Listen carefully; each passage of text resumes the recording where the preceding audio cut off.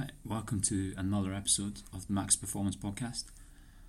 Recording this at the start of November, so where we are right now, so in the UK, it's starting to get dark. Yeah, the clock's just moved, but the days are darker, colder, and that's what brings us to this topic here. So looking at how you can instill some healthy habits which are not just good for your mind, but good for your body, help with your body composition. So it's important because as it's getting darker and colder, there's a tendency for people to do less activity and more comfort eating. So yeah, I'm not saying don't do that stuff. You're going to be around people. There's going to be, say, different Christmas parties, work parties. Just you want to get home, you're thinking more hot chocolates, etc. That's what people do. They want to just settle in, watch a movie, eat more, fine. But you're going to want to instill some healthy habits around that to help counter it.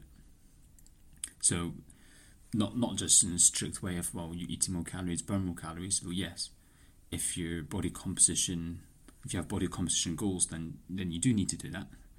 But also just to counter it for the fact of how do you keep a healthy body and a healthy mind. And they both feed into each other. When it comes to your working academics, clearly you need a healthy mind, but your body feeds that. So what helps? Was Fraser used a lot. Movement is medicine. This can be any movement. So just anything to get the blood flowing. Now, there's loads of stuff in there, blood flowing, brain activity, flushing things out, etc. But just anything to get the blood flowing will get you feeling better, and it's actually doing some underlying things to help you as well. So this could be at a very basic level, going on a brisk walk. But we're more looking at, just a quick gym session, a bodyweight session. Maybe you switch on, do a Joe Wicks, you do some Pilates, 10 minutes of yoga. It doesn't have to be much. Simple ideas are you just put in a clock, do 10 reps of an exercise. Every 30 seconds, do a new one. 10 exercises, that's only 5 minutes. You've done a bunch of stuff. It's better than nothing, and you're likely to want to do more good stuff after that. One reason it's great doing stuff early on in the day, so ideally before breakfast, is because you're more likely to do more good stuff, more stuff that's good for you throughout the day. If you've woken up, done a training session, you're going to be feeling great. Physically, mentally, you'll be feeling great. I say physically, depending on, you might be absolutely knackered, but you are going to have a good feeling. People talk about endorphins, etc.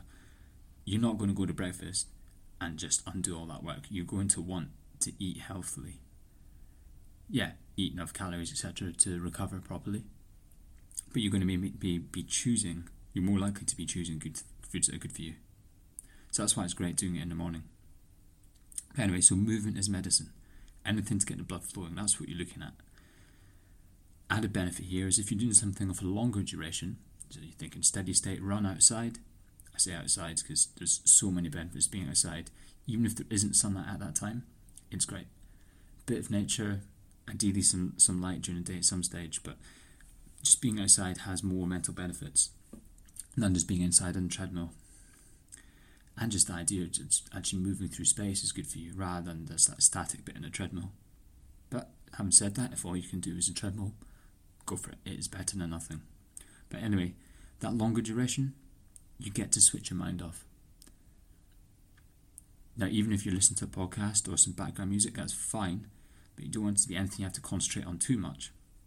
You want to allow yourself to get into that zone where your mind, your conscious thoughts switch off, your subconscious takes over. This is fantastic for thinking of new ideas or clarifying thoughts, and it just feels really relaxing. So that's the longer stuff. Now, how long? It depends. It depends on, if you are listening to a podcast, it might take you a little bit longer. If it's just some chilled background music, you might get there quicker, get into a more relaxed state. But this is a fantastic tool. Now, when it comes to, I've mentioned a few things there. When it comes to the habits, what is the most important habit? This thing get asked a fair amount of time. What's the biggest thing I could do? What's the most important habit that will help me throughout this period of time? Let's say from now until late January. That's generally when people are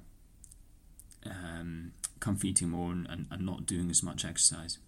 Well, the number one habit is the one you'll stick to. Yep, that sounds like a cop-out answer, but it's true. So yeah, we can aim for certain things. So you look at research, you look at all the latest things that people seem to be doing. So you might get up, have a nice bath, have some electrolytes, Himalayan salts, red light therapy, 20-minute HIIT session, journaling, more meditation. Great. So that might be your top goal, but are you going to do that?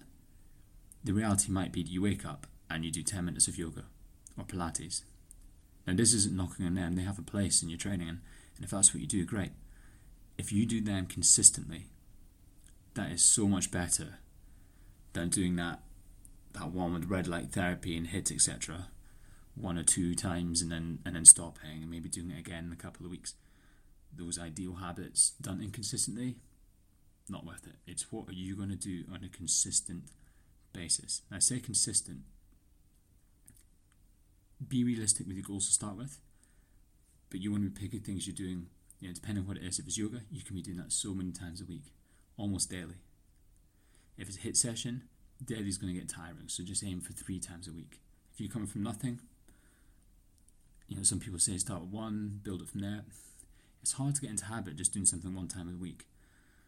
What you want to do though is trying to pick times that are the same every week. So let's say you are doing 3 HIIT sessions a week in the morning, just 20 minutes a HIIT. It could be a Joe Wicks video. Pick the days. Is it Monday, Wednesday, Friday? Schedule it into your calendar, put the alarm on, get it done. A lot of people find Tuesday, Thursday, Saturday good, because Monday they just think about work too much. It doesn't matter. Just schedule it and make it consistent for you. So those are just some ideas.